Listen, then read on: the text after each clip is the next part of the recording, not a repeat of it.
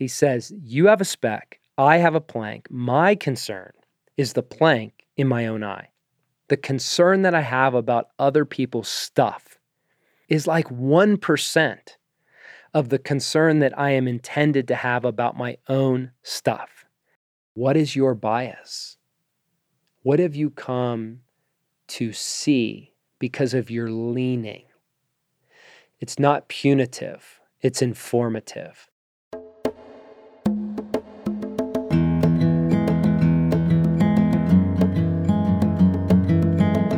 The Become Good Soil podcast and the overall mission of Become Good Soil is the deep work of apprenticeship. It's to reach the many to find the few who are all in, who are saying, I want to live the supernatural life.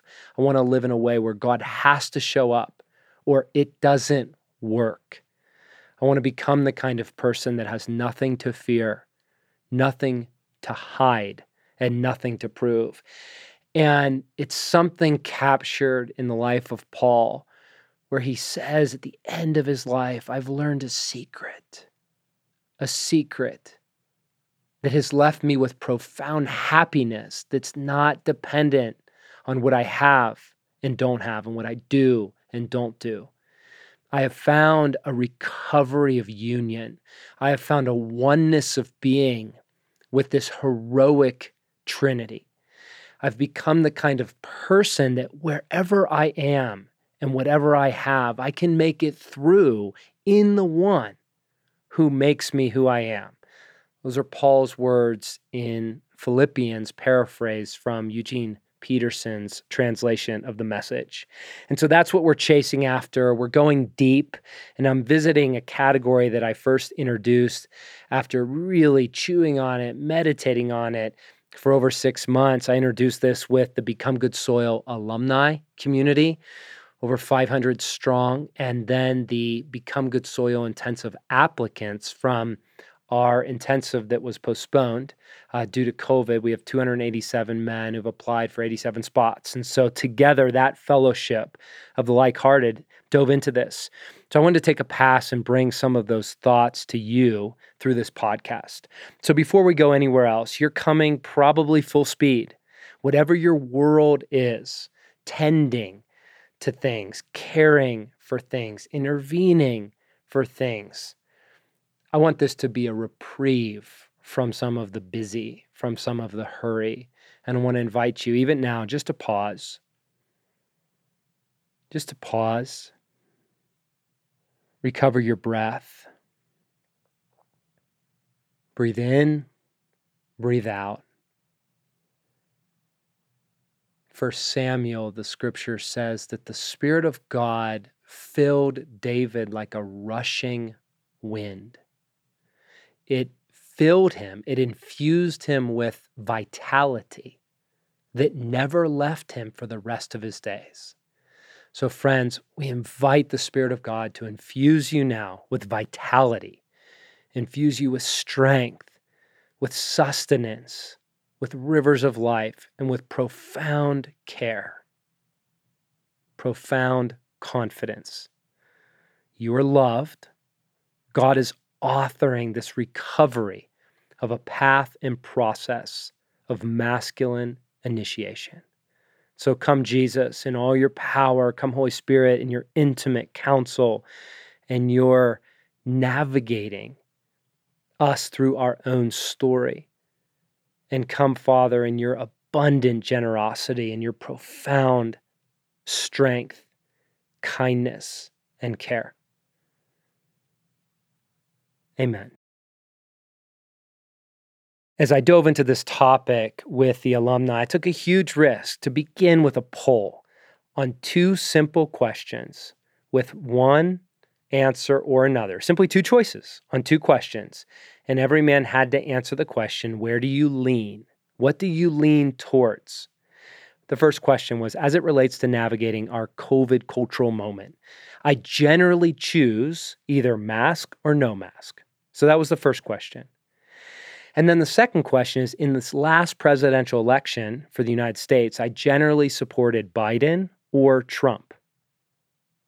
And so every man needed to come up with their answers for those two questions. And even you in this moment can just pause. Don't think about it too much. No, there's not a third option, though many of you probably wish there was. But where do you land? Mask or no mask? Biden or Trump? Sit with that idea for a moment. Friends, what was fascinating is on the poll, there was a great disparity.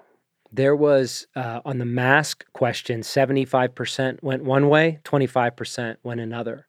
On the Biden-Trump question, 60% went one way, 40% went another. Now, here's what's important. The percentages, it's not of concern in this conversation of which one went which way. In other words, I'm actually not concerned whether it was mask or no mask or whether it was Biden or Trump. What I'm concerned about is the difference. Okay, sit with me for a moment. So you have a group of like-hearted men who are consenting to being led by God through a path of initiation. If you line up everyone in the world and could see their worldviews, this fellowship of men to a near 99 percentile would have a like-kind view of reality in the centermost theological ideology, right? The belief in a Trinity, Father, Son, Holy Spirit, belief that Jesus is the Son of God. He was an actual person that was crucified at human hands and 3 days later was resurrected, and his power unleashes a force of restoration to heal and restore all things as they were meant to be. Those simple ideas alone put you in like a 1%.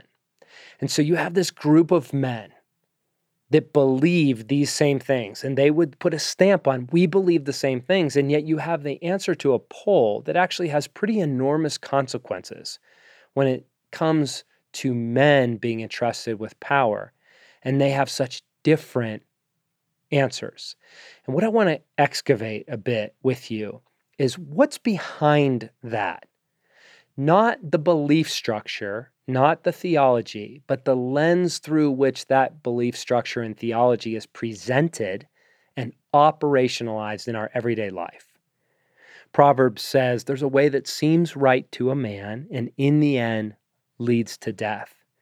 Friends, it could also be said that there's a way that seems wrong to a man and in the end it leads to life. And so today I want to dive into this big idea in this series that I've been taking the alumni through, guiding them through the deep questions of masculine initiation. We've come to a central question that very few kings ever give serious, sober, loving attention to over time. And the question is, what is my bias? What is my bias? The most simple definition of bias is a leaning in favor or against a person or thing compared to another. It's a leaning, a bend in favor or against a person or thing compared to another. And friends, these are so close to us. It's hard to even name. It's literally impossible to excavate our own bias apart from God. But they are shaping much of how we interact, much of how we lead, much of how we listen, and much of how we love. Bias is very real, and it shapes, in the end, everything in which we see. And so this summer, I spent a couple weeks really asking God to show me what are examples of some of my bias that are objective. What are some of the bias that shape the way I see? And friends, these are just simply factual statements, objective realities of things about who I am or what I've encountered that I know are shaping me personally more than I can even imagine. And the first is simply this: I am a man. Now, we may think that's obvious or even overstated, but here's the reality. Everything I experience as a man and not as a woman. And that has profound implications in my seeing. I'm white. I was born to Polish Jews and Irish Catholic immigrants. And when I was a kid, I loved golf. And so my dad was a self-made man that worked his way up to a private practice in surgery. And he wanted to join the local country club so that I could get kind of the best opportunity to thrive as a golfer. But because my dad is a Jew, they shut us off and they blackballed us, and we were never able to join the country club. I was arrested twice, once when I was 8 and once when I was 16. And as I reflect, in neither of those incidents did I ever really suffer any practical consequences on a human level. Again, these are factual things in my experience that have shaped me profoundly. I was mugged by 2 African-American men at gunpoint at a movie theater in Pittsburgh, Pennsylvania in junior year of high school. I was extremely overweight as a young boy. I am American. I was born in the suburbs of Pittsburgh, but I was saved. I was initiated through wild places in the West. And I just want to pause because there's all sorts of things that cause bias in me, but I'm naming those as examples of factual things that either I am or I experience that for better and worse shape how I see and how I interpret reality. Friends, because of these biases and others, I do not see clearly. I see what I want to see. I see what I choose to see. Another way of saying it is, I believe, therefore I see. And simply put, I do not see as God sees. And friends, that's sober, because we've been entrusted to this partnership with God to rule and reign and exercise His intentions over all of creation, to partner, to see that everything that He meant for good, that has been corrupted, that has been damaged, lost or stolen or surrendered, that all of it would be restored and made new. But I do not see as God sees. And so that's why it's with profound humility that we need to risk one of the greatest invitations of masculine initiation that we will ever receive. And that's to be guided by a father, guided by more mature, wiser men than us, to become aware of the depth and breadth of the particular biases that have shaped us and are shaping every moment of our lives. As we'll learn over time, we can be biased in our false self and we can be biased in our true self. And not all bias is a bad thing, but there's a path and process to bring all our bias under Christ, to crucify and put to death that which does not serve Him and doesn't align with the truth, and those things that are good and beautiful, and those that do, to consecrate them to the care and connection of God in order that they might be in the service of love to shepherd that unique assignment we have on the earth. And so I want to start with a story of a water filter. This is our kitchen, our home. We got one of those newfangled refrigerators a couple years back that has not just a water dispenser, but a water filter, right? The old water dispensers, you could dispense water with or without a filter. They were mechanical and not digital or electrical, and you could replace the filter if you wanted. But the new ones require a filter, and our filter needed replaced because the fridge told us. Now here is the reaction. I'm thinking, there's no way I'm replacing that. I'm keeping the old one. And my wife's thinking, we need a new water filter. Now pause with me. I want to go behind the scenes. If you could look at my wife, Sherry, and look at me, and kind of, it was transparency inside our soul, and view the biases that we are using to filter this situation that we need to replace our filter. So here's my bias as I excavated this. I spend a lot of time in the backcountry. I've actually used water filters to a great degree. I've been in situations where water filters have been life-saving. You know, they are designed to filter out microorganisms, bacteria, and things that you can get very ill from or even die. And so I've done research on water filters and I know what they are capable of doing. Secondly, I have a bend towards thinking of how the company, GE in this instance, has converted a refrigerator into an income generating asset, and how this company, that's capitalism up and to the right, more and more faster and faster, quarterly earnings, TPS reports, they are looking at me to maximize their profits. I have a suspicion of being sold to. And I'm always looking for the angle of the narrow road. Where are the few? And how do they find life? So those are some of my biases. I'm not saying they're good or bad. I'm saying those are how I operate internally, subconsciously. My wife, very different. The first value she has is healthy, clean, and organic. She's thinking about loving the people entrusted to her care, and she wants to give them the healthiest water possible. Now, my wife generally trusts people, and she generally trusts things.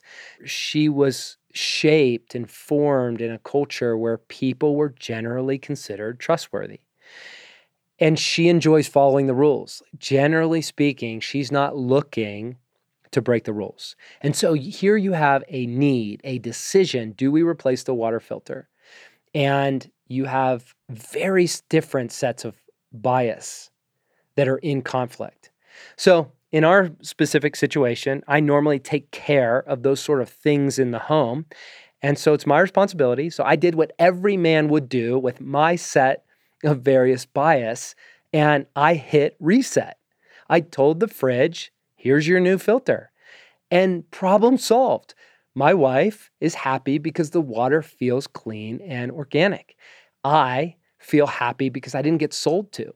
Because the other caveat that I want to add is I did some very minor looking into what does a water filter on a refrigerator do?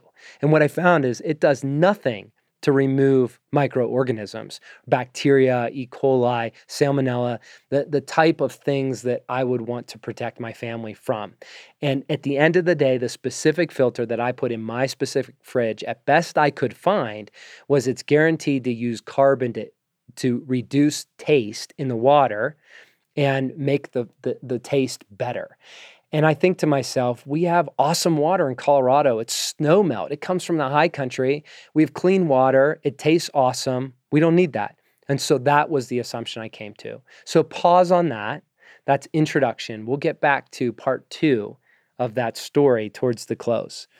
But in light of that, I want to go into another story because Jesus is so brilliant in shepherding the soul of man as men and women into this process of gaining visibility into the impossible, of understanding our bias, becoming a student of it, and bringing it under the care of Christ. He does it in the story of Matthew 7, the plank and the speck, as it's translated in the NIV.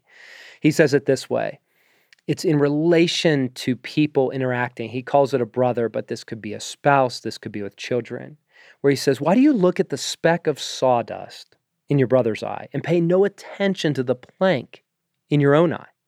How can you say to your brother, let me take that speck out of your eye when all the time there's a plank in your own eye?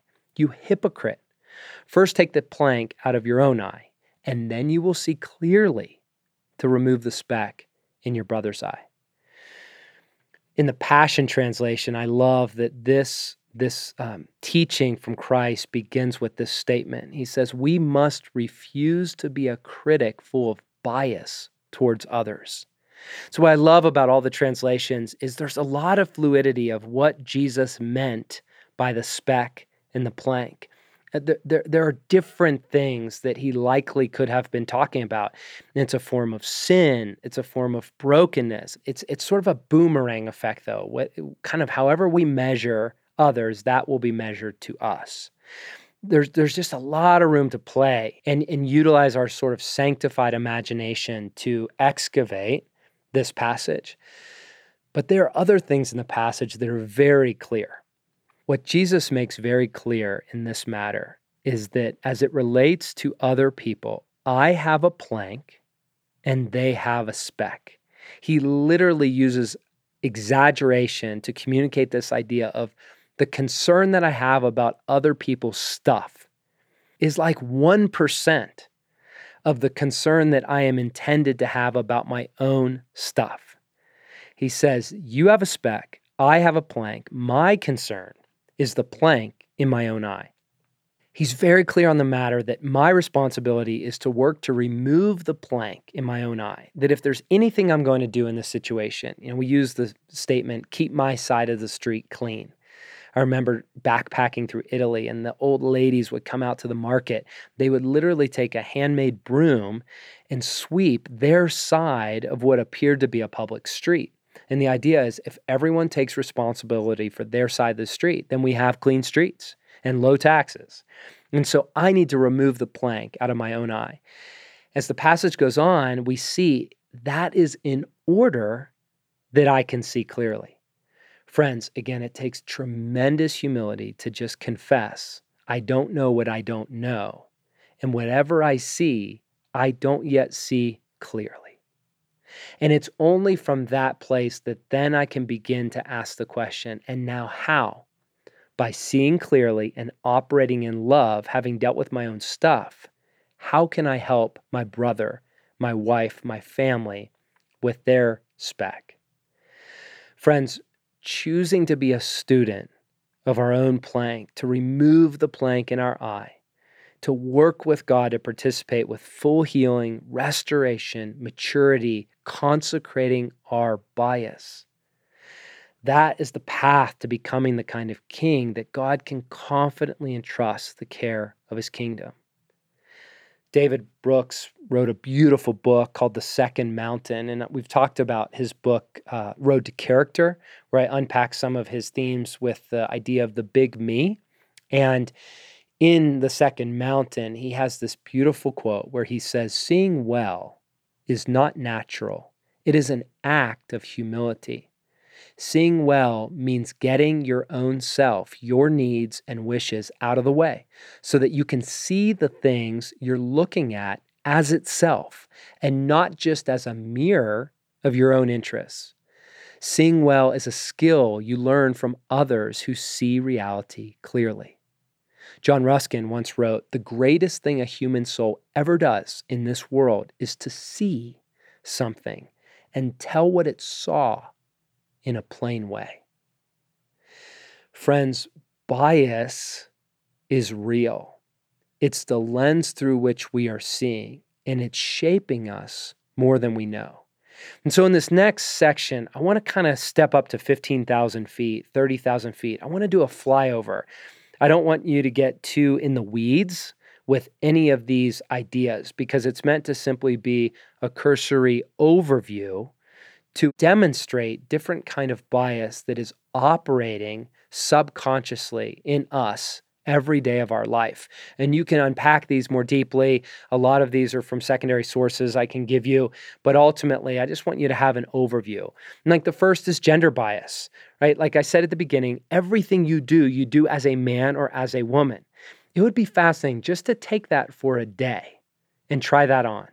You drive like a man, you shop like a man, you answer email like a man, you work like a man, you problem solve like a man, you relate like a man, and that matters. That shapes your seeing.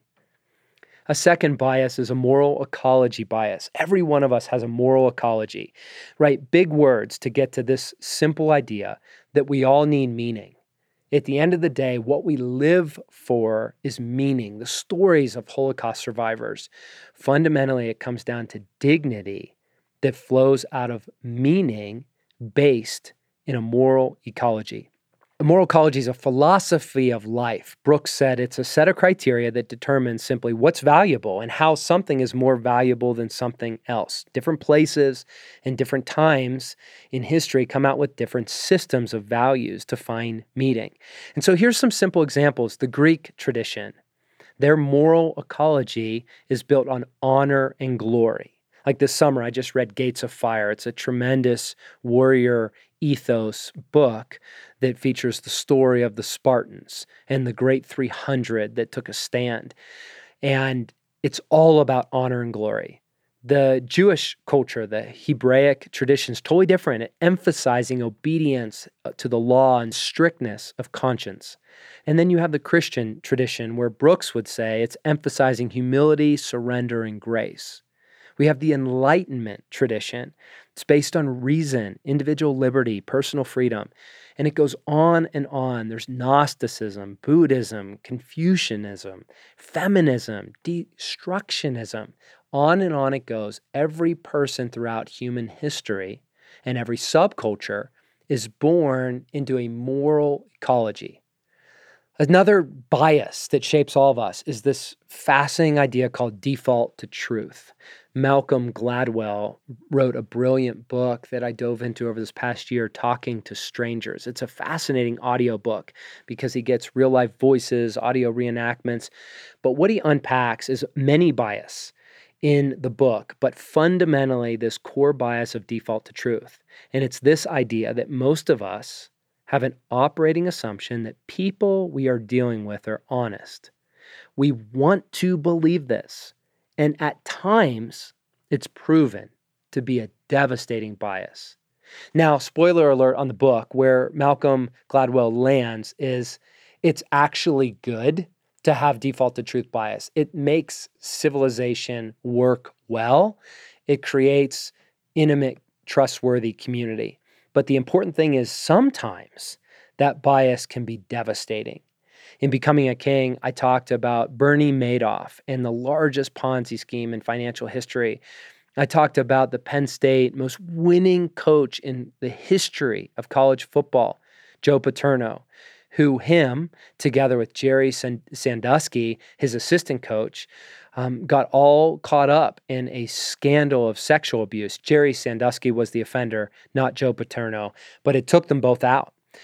Story after story, again and again, it was found out that the CIA, for decades, during Fidel Castro's reign and the Cuban Missile Crisis, most of the CIA operatives for the United States of America were double agents also getting paid by Cuba. Not some of them, not a few of them, most of them. The question that Malcolm asks is, how does this happen? How does it happen that Michael McQueary, a Penn State quarterback turned assistant coach, comes into a locker room and sees with his own eyes Jerry Sandusky having anal sex with a 10-year-old boy? He witnesses it in 2001. He's crushed by it. He tells his mom. He tells the head coach, Joe Paterno, within a day. This is 2001. And it's not until 2011 that Sandusky's arrested. And in that time, there's 26 more victims, over hundreds of incidences. How does this happen?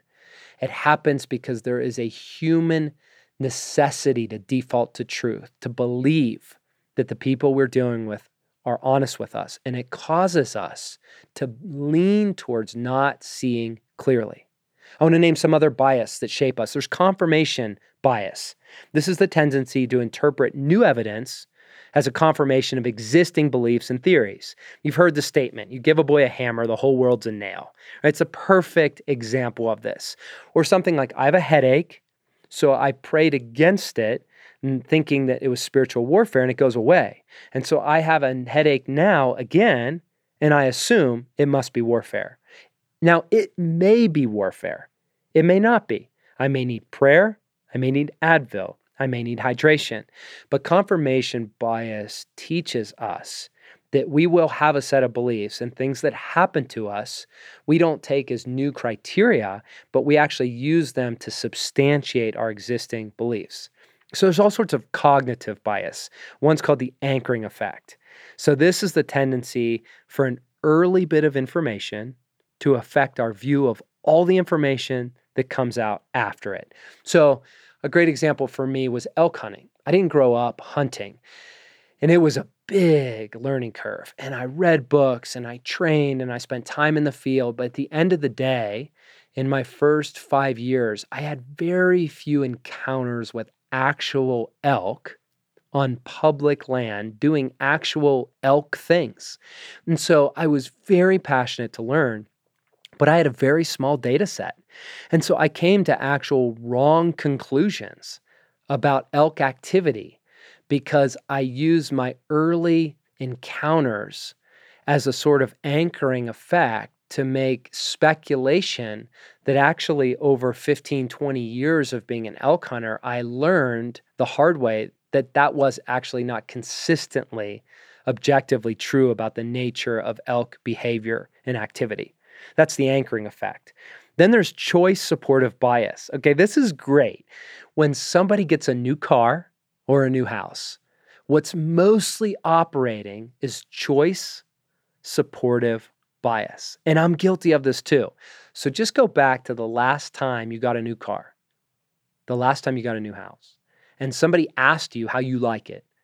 Did you go through all the things you didn't like about it, all the things you were unhappy with? Or for the most part, did you talk about the things you loved, the things you were grateful for, the things that you were stoked about? That's what choice supportive bias is, the tendency to give positive qualities to an option we've chosen just because we've chosen it. I have listened to myself and others describe a car or a home that wasn't good for them or for me, but to describe it with so much conviction and confidence that it was God's best because I had already made the choice and it couldn't easily be undone. Another bias, groupthink bias. Okay, I know it's a lot, you guys, but this is just an overview. I don't want to get in the weeds. I just want to give you perspective of the sort of things that operate in how we see. Groupthink bias is the tendency to believe things because other people do. Here's what's crazy about this is brain studies have shown that when we hold opinions different than other people in a group, our brains actually produce an error signal and they warn us that we're probably wrong. Just think about that. Your brain actually releases a chemical that gives the feeling you are probably wrong. And the converse is true. When you switch in a group from a dissenting opinion to the opinion that the majority of people hold, the brain actually can increase chemical production to provide feelings that feel like safety and happiness. Okay, you think about that bias. I feel wrong when I disagree, and I feel safe and happy when I agree. And so now I put myself in a difficult situation on parenting, a difficult situation in hearing from God, and there's profound bias. Here's another one that's huge. It's called the halo effect bias. We were in an informal avalanche training this past year, and my friend was walking me through how essential this is when you're in a situation like avalanche awareness, where there are so many factors, and ultimately they're very subjective decisions, a lot on intuition and hunch that can be life or death. What the halo effect is simply this. Less experienced group members tend to believe that the expert within the group has all the answers and all the skill. So their decision-making ability and their opinions and observations are really rendered useless or not of much consequence. But in contrast, a true expert knows that they do not have all the answers and they're willing to reach out to others for help. Just think about how many times you've done that. You're in a situation where there are experts and you're not an expert. And so you automatically reduce your opinion, your intuition, your thoughts on it to say, well, I'm not going to speak up because that guy, that girl, she knows what she's doing. It's called a halo effect, and it can get people killed. Friends, the list goes on and on and on. This is just beginning, scratching the surface. And some of these ideas are pulled from David Brooks' Second Mountain. Some of them are pulled from avalanche training. Some of them are pulled from Malcolm Gladwell, Talking to Strangers. The idea is to give you a sample of whatever else is operating in the way you see. Part of the reason why you don't see as clearly as you think you see is because you have bias. You and I have a profound number of biases that God is interested in revealing in order that we can work with Him to move them all into deeper holiness, deeper integration with the life of God, the nature of reality, deeper maturity. And these biases get very personal. What I mean by that is they're not only general, like a halo effect, groupthink, confirmation bias, which every person can suffer from, but they're very unique personal expressions. One example for me is I've noticed that I have a come-through bias. The story of my false self is finding love, finding worth in coming through for people. And so just this past weekend, a friend said to me, "Hey, Morgs, we ought to get together for a beer sometime soon. Let's do that." And I said, "Great." And what I felt inside was pressure. Okay, and what I realized the pattern is when someone says to me, "We should do this," because of my bias of come through, I immediately take personal responsibility for that. I immediately make it my task to calculate, now I'm responsible. I need to reach out to that person, figure out our calendars, and make it work. And in this moment, I'm thinking, I'm traveling. I don't have any time for a month. It feels overwhelming to me, and I don't know what to do about it. So in a moment, I disconnect relationally and go to kind of overwhelmed because of my come through bias. When someone who doesn't have come through bias can say, "Yeah, that'd be great to get together." And they may be thinking, "I'm just going to wait for that person to initiate. And when they have time and they want to initiate, I'm usually available and I'll make it work." And so they have a very different reaction to the same offer for connection. These things are shaping every part of our lives. So I began unpacking this idea of bias over this past year, giving it thought, consideration, chewing on it, researching, looking at the own fabric of my own life, becoming curious about how I see in ways that are not in alignment with the way God sees. And it was Easter. And I was praying through the resurrection, and I sensed the Holy Spirit invite me to look at all four Gospels, because many of the stories of Scripture were just told one account. But the life of Jesus, we have four unique accounts, as most of you know, right? Authored by Matthew, Mark, Luke, and John. And so Sunday morning, Easter Sunday, I sat down with my Bible and I read all four accounts of the resurrection. I read Matthew's account, I read John's account, I read Mark's account, Luke's account. When I came to these stories, what I'm thinking is, okay, this is a moment that you don't want bias, right? This is a moment to get it right. I mean, spoiler alert, Jesus defeats death, restores his sons and daughters, and all the authority given to Christ, the Son of God, is given to the sons and daughters of God to rule and reign and restore God's intentions on earth. You want to get this story right. And so my thinking was, God wanted four voices to emphasize the point. Well, friends, I read the stories and they are so different. I'm just amazed at how they're arranged different, how different authors have different emphasis. Some authors choose to include some parts and others choose not to include other parts. And I started digging in going, why would these men write such different stories of something that's so important? And as I reflected on it, I realized my thinking for many years was these were four of Jesus's best friends. They lived life with him. They saw everything he did. And when he died, they reported it. And friends, that's just not the true story. Two of the gospel authors were his first disciples, and two of them actually were disciples after Jesus' death and resurrection of the original disciples or of like the Apostle Paul. Luke was a disciple of Apostle Paul, for example, and never shared a life with Jesus. And the other thing I came to learn was that there were 30 or 40 years after the death and resurrection of Jesus that these stories were told audibly, and they weren't captured in the written form. And then it took 40 to 50 years after that to begin to organize these stories in a collection which now we have come to know is the New Testament. You have Matthew, who's a tax collector. He did the dirty work. Can you imagine what it was like to collect the taxes person by person in those days? And it's interesting that his perspective is to reveal Jesus as kind of a greater Moses. And he lays out the story, as the Bible Project explains to us, in the same format as the story is laid out of the life of Moses in the Torah. It's 5 blocks of Jesus's teaching fit exactly in parallel to the Torah and the life of Moses. Then you have John, who's a fisherman. He was the earliest disciple. He was among Jesus's closest friends. He was near to Christ, and he tells the same story from the perspective that God is human. He became human in order to restore everyone and everything that was lost.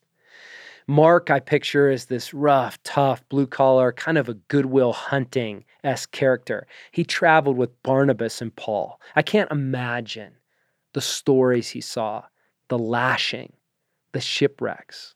And he has a totally different angle on the life, the death, the resurrection of Jesus Christ. He sees it as a start to a new humanity and this redemptive crash into the present moment of human history. Then you have Luke. Luke isn't just any other disciple. He's a physician, and he's a Gentile among the Jews. I don't know that we can appreciate the depth and breadth of what that meant, but he had a unique perspective. He presented Christ as the king with the heart of a servant, and the servant with the heart of a king. Friends, 4 different perspectives, 4 different vantage points, writing the same story in very different emphasis, very different language, and extremely different bias. How about you? It's an exercise that will be at the end of this taking action, but I'd love for you to reflect after reading all 4. If you were to present the story of Jesus' resurrection, just like these men, having had to capture it over time after the life of Jesus, you too have the stories of Jesus. You too have your personal walk with Jesus. You have your personal bias. What would you tell? What would you choose to keep? What would you choose to let go of? Friends, the reason why it's so important to see is that our bias is something that we need to give great consideration to. It has shaped all of the great heroes of our faith, and it is shaping every day of our life. Another story to reflect on that's just a fascinating kind of meditation on power and the implications of bias is the story of Saul and David. For the Cliff Notes, just midstream in the story of David and Saul, there's this beautiful statement for Samuel 16 that the Spirit of God entered David like a rush of wind, and it empowered him with vitality for the rest of his life. And so we know that David's empowered by the Spirit of God. And then we find Saul, who's actually very given over to fear and depression. A black mood has filled him. And so he looked for somebody that he could trust that could play the harp and help deal with his depression. And so David comes to the scene. He already knows of David. David's been anointed. He trusts him. And as the depression got bad and tormented Saul, David got out his harp and he played. It says in verse 23, it would calm Saul and he would feel better. The scripture says that Saul liked David very deeply, and Saul made David his right-hand man. God was with David. He was courageous, good-looking, talented, so mighty that the power of God moved through him to kill Goliath. And the village of Israel celebrated. And so here you have Saul who loves David, who trusts David. David's basically put second in command. Then he kills Goliath. And then the people begin shouting. Saul kills by the thousands. David by the 10,000s. Okay, here's the entrance of the assault against Saul. He's attacked in his place of identity. And it says that celebration of David, that the people saying David is greater than Saul, made Saul angry, very angry. See, David didn't change, but Saul's bias towards David had changed. 1 Samuel 18 says, from that moment on, Saul kept an eye on David. Friends, that's an understatement. As you know how the story goes, Saul was out with a vengeance to destroy David. In a moment, everything changed, not in circumstances, but in bias that Saul held towards David. And so I want to pause for a moment and ask the question, as we are unpacking bias, as we're talking about the sort of bias that we bring to situations, I want to ask you, what bias do you observe in someone else that's costing you? It's easier to look into someone else's life before we can look in our own. It's actually a really helpful exercise in humility and compassion. I had one friend share with me, by way of compassion, he said his wife tends towards worry.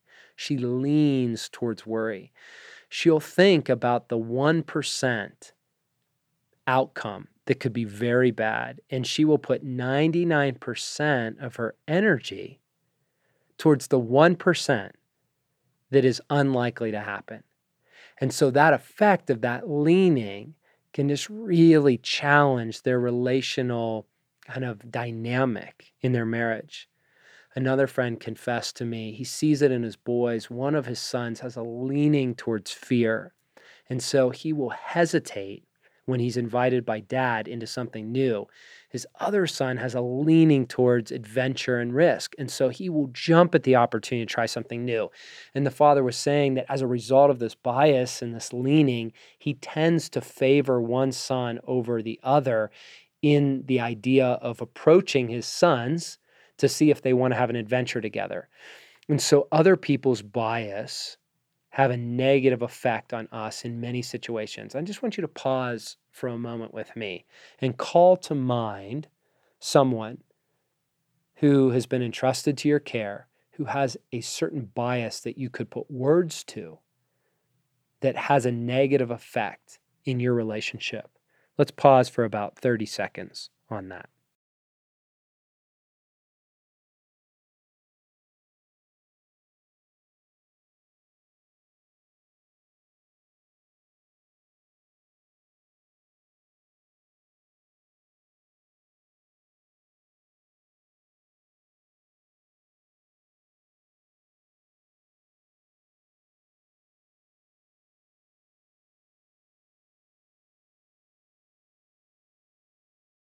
Friends, I'm peeling back the layers of an onion. I hope that what you're kind of appreciating is I'm trying to introduce a big question and a big idea that will take time to work its way in us. I appreciate Dallas said of Jesus that when he taught, we wouldn't have had to take notes, that he would plant seeds that would take root in us and they would work their way into the soil. And over time, the hope is they would root and produce a harvest. And so I'm simply trying to introduce a big idea, plant a seed for your consideration over time, because these are deep waters.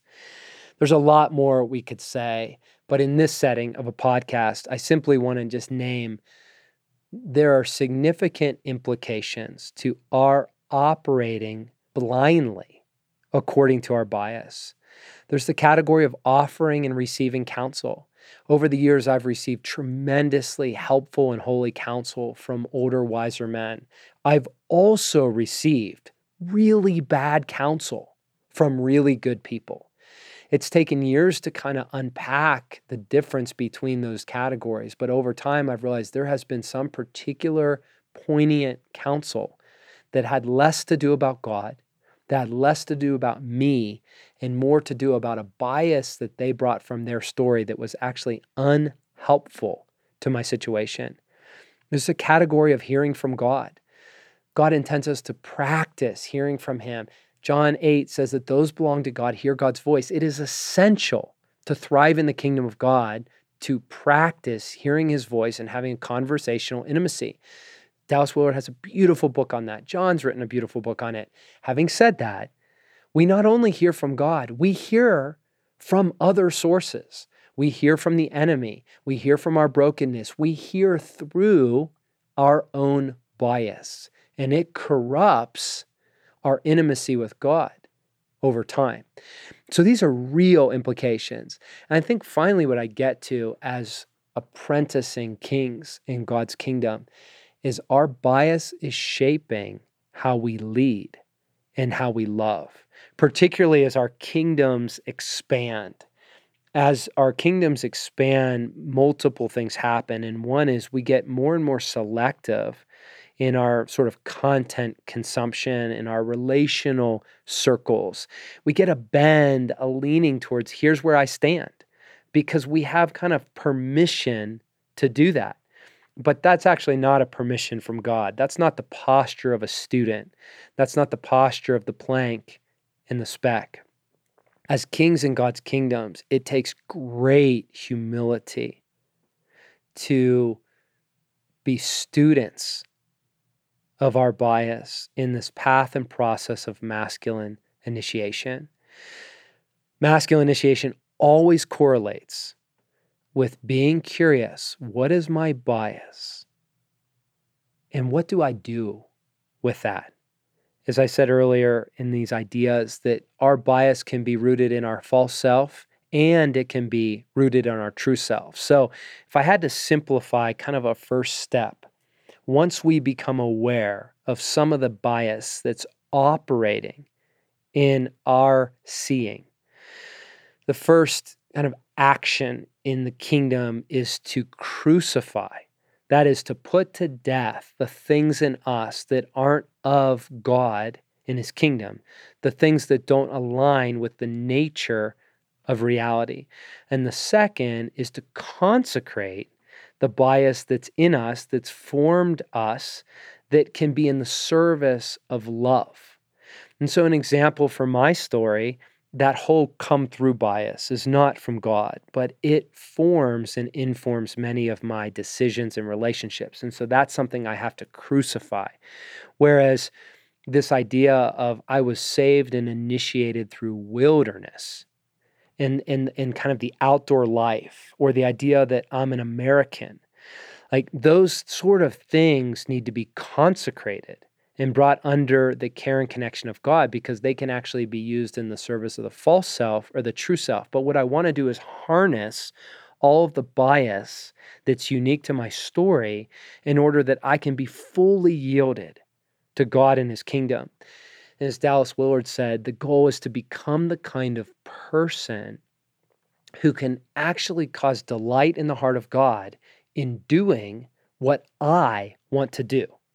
Not just in what God wants me to do, but actually become the kind of person that's so matured, that has so grown in union with God and in holiness, that what I want is what God wants. And I am free to walk in the unique expression of masculinity that God has set deep within my soul. Friends, the best leaders are the ones who are being led.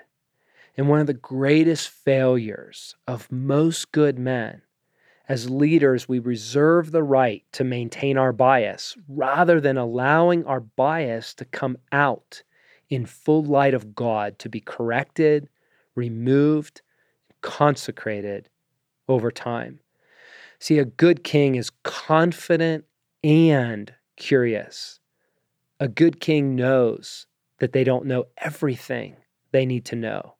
They know that they don't have everything they need to have by way of formation to walk an independent life. It's been said that the greatest form of pride is self-sufficiency. A good king is fiercely committed to tending to the plank in their own eye. A good king believes that this is the path to seeing clearly. This is the path to right relationship.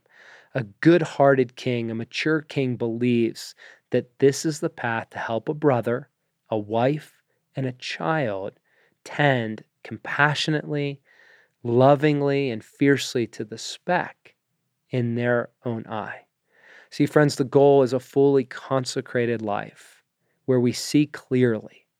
That is to say that we become the kind of person where we see as God sees, with nothing obstructing our vision, in order that we can rule and reign in love, in courage, in vulnerability. This is the consecrated life. So I want to go back to the water filter. You heard the story. Sherry has her bias. I have my bias. And I hit reset and just avoid the problem.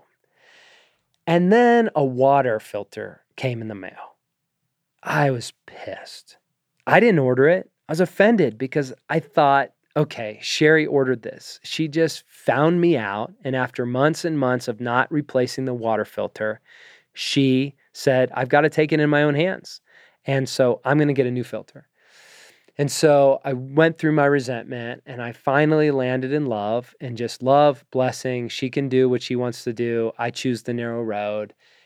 And that was just the beginning of what I didn't know was actually more about my confession and sanctification. It wasn't Sherry that ordered the water filter at all. It was God who sent it. Friends, I have no explanation. Allfilters.com, the filter comes in the mail. It has my name. It has my address. It has an order number. It's a new filter. She didn't order it. I didn't order it. But I said, God, you have my attention, because the predominant worldview that I carry is God is arranging all things for my masculine initiation. And I want to become a student of my bias. And so backing up, I did the math. I did a little bit of thinking about the water quality. I did a little bit of research on a filter. And where I landed in the first kind of piece I shared was the filters generally don't do much, and our water is good in Colorado. But friends, that's not enough. That's from my own bias. And so in humility, I chose to take the time to start looking in. I realized that fundamentally, the core variable of this water filter on our fridge comes down to the water quality that's coming through the pipes. And I realized that Colorado water, quote unquote, was just too vague. It's general. The water that comes to our home comes through our county. And I had to look into the quality of water in our county. And so I did that. What I found out is there are harmful chemicals that can be present for all sorts of reasons in drinking water. And studies show that some of those chemicals are present in our water in Colorado Springs. Now, what's so difficult to read on this website is the amounts that they say are in the water. They don't communicate how dangerous they are and how consistent these levels are. And so, though they inform about the water, it's inconclusive to how harmful they are. What I also found in the study is there are things that most water filters on refrigerators actually do filter out. And it isn't the Giardia bacteria like E. coli and Salmonella. Those aren't the concerns, microorganisms on the level of house water in Colorado.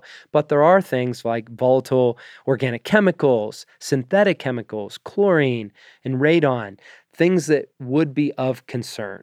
The filter addresses those things. And the challenge is, I don't know if the water requires that. And friends, as a king in my kingdom, I came to the end of the time that I can give to a water filter, the time that I can give to making this decision. But more importantly, what I had to get to was my bias. It wasn't about love. It was about bias. And it was confessing I have bias that's causing dissonance with my wife. I've come to a point where it's inconclusive as to whether or not the filter is actually a benefit. But in love, in crucifying my bias and consecrating my bias, I came to the conclusion that that water filter can do good things. And if there are harmful chemicals in this water that's coming into my home, then to steward my wife's heart and the health of the people entrusted in my care in general, unless I'm going to do more research, it is wise and loving to replace the water filter. And so I did that, and I ordered an entire set of water filters, and every 6 months from here forward, I will be replacing my filter. Friends, this is the work that God wants to do in our soul, bit, by day, and by decade. So friends, this is a big category. It's a big idea. And where we land is this question ultimately: what is your bias? What have you come to see because of your leaning? It's not punitive. It's informative. Come to it with compassion, kindness, and deep curiosity. Many and much has been entrusted to your care. Your Father has this under control. It's not foreign to him. He waits to be wanted, and he's woefully curious and excited to see your response. And so in all of it, the invitation is to pray. And I can just do a simple modeling prayer here of, Father, I confess that I have bias. I do not see as you see. I do not see clearly. Jesus implores me to give consideration, Father, to the plank in my eye, to take it very seriously over the speck in the eye of another.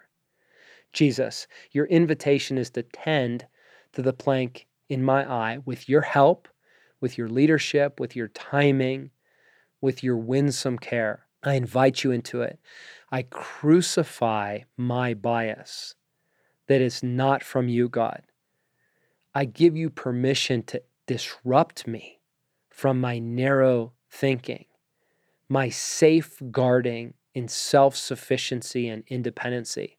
I crucify my bias and I consecrate my bias. God, the parts of my bias that are rooted in my true self, that are intended by you, that are informed by you, I pray that they would be infused by you. I bring them under fresh care and connection to the life of God. I want to become the kind of king in whom you are glad to entrust the care of your kingdom. And so I give you permission, I give you access, and I pray that your grace, God, you acting, would illuminate the ways bias is shaping my everyday life. I want to hear from you. I want to have healthy relationships. I want to lead in love. I want to offer and receive counsel, all free from the corruption of bias that's not under your rule and your reign. Come, Father, come, Jesus, and come, Holy Spirit, in your name. Amen. So, friends, in the first teaching I did with the Fellowship of the Like-Hearted Allies through this content, after I concluded, I offered some taking action. It's activities to allow this to work its way within our souls. And I wanted to share a few of those with you all. And so on the Become Good Soil podcast, you can find the listing of what's your bias. And I've offered a few of those activities for you to share in. If you're a Become Good Soil alumni, you'll want to go to the alumni page for more. But for you listeners, there's 3 activities I want to invite you into. The first is to watch the film Crash. It's a 2005 film, and it's a brilliant kind of parable on the ideas of the impact of relationships with this category of bias. And so we've put together a sort of chart of all the main characters, and we ask these questions to unpack: what is their bias? How was it formed? What was its impact? How did it change over time? And then most importantly, what did you learn about yourself from your experience of this person? It's an awesome film to watch with a group of buddies, to watch with your spouse, to watch just with God as some personal exploration. Dive into that film and do some work. The second category I want to offer you, as I mentioned earlier, is read all 4 gospel accounts: Matthew 28, Mark 16, Luke 24, John 20 and 21. And I want to invite you to observe the impact and bias of the story and how it shapes the story in which we find ourselves. What is lost and gained through each gospel writer's sort of unique telling that's not captured by others? I'd love for you to unpack that. And then, how would you tell your own gospel story of the resurrection? What would you include? What would you not include? How would your bias have shaped your decisions in that? And then the third and final activity is to get to the core of an honest inventory of your own bias. And as I've said, this is exploratory. It takes compassion, and it's a gateway to our excavation and our restoration. It's worth the time. There's a lot of things that form our bias. And so I listed some examples of categories that can help you begin to explore that. And you can find all that on the website. But things like social location, family of origin, how you consume information, and this kind of statement of, I tolerate this, but I value this. So, for example, one friend was telling me in confession, I tolerate collaboration, but I value being right. There's all sorts of things that affect kind of shaping our bias. And I want to invite you to begin an inventory.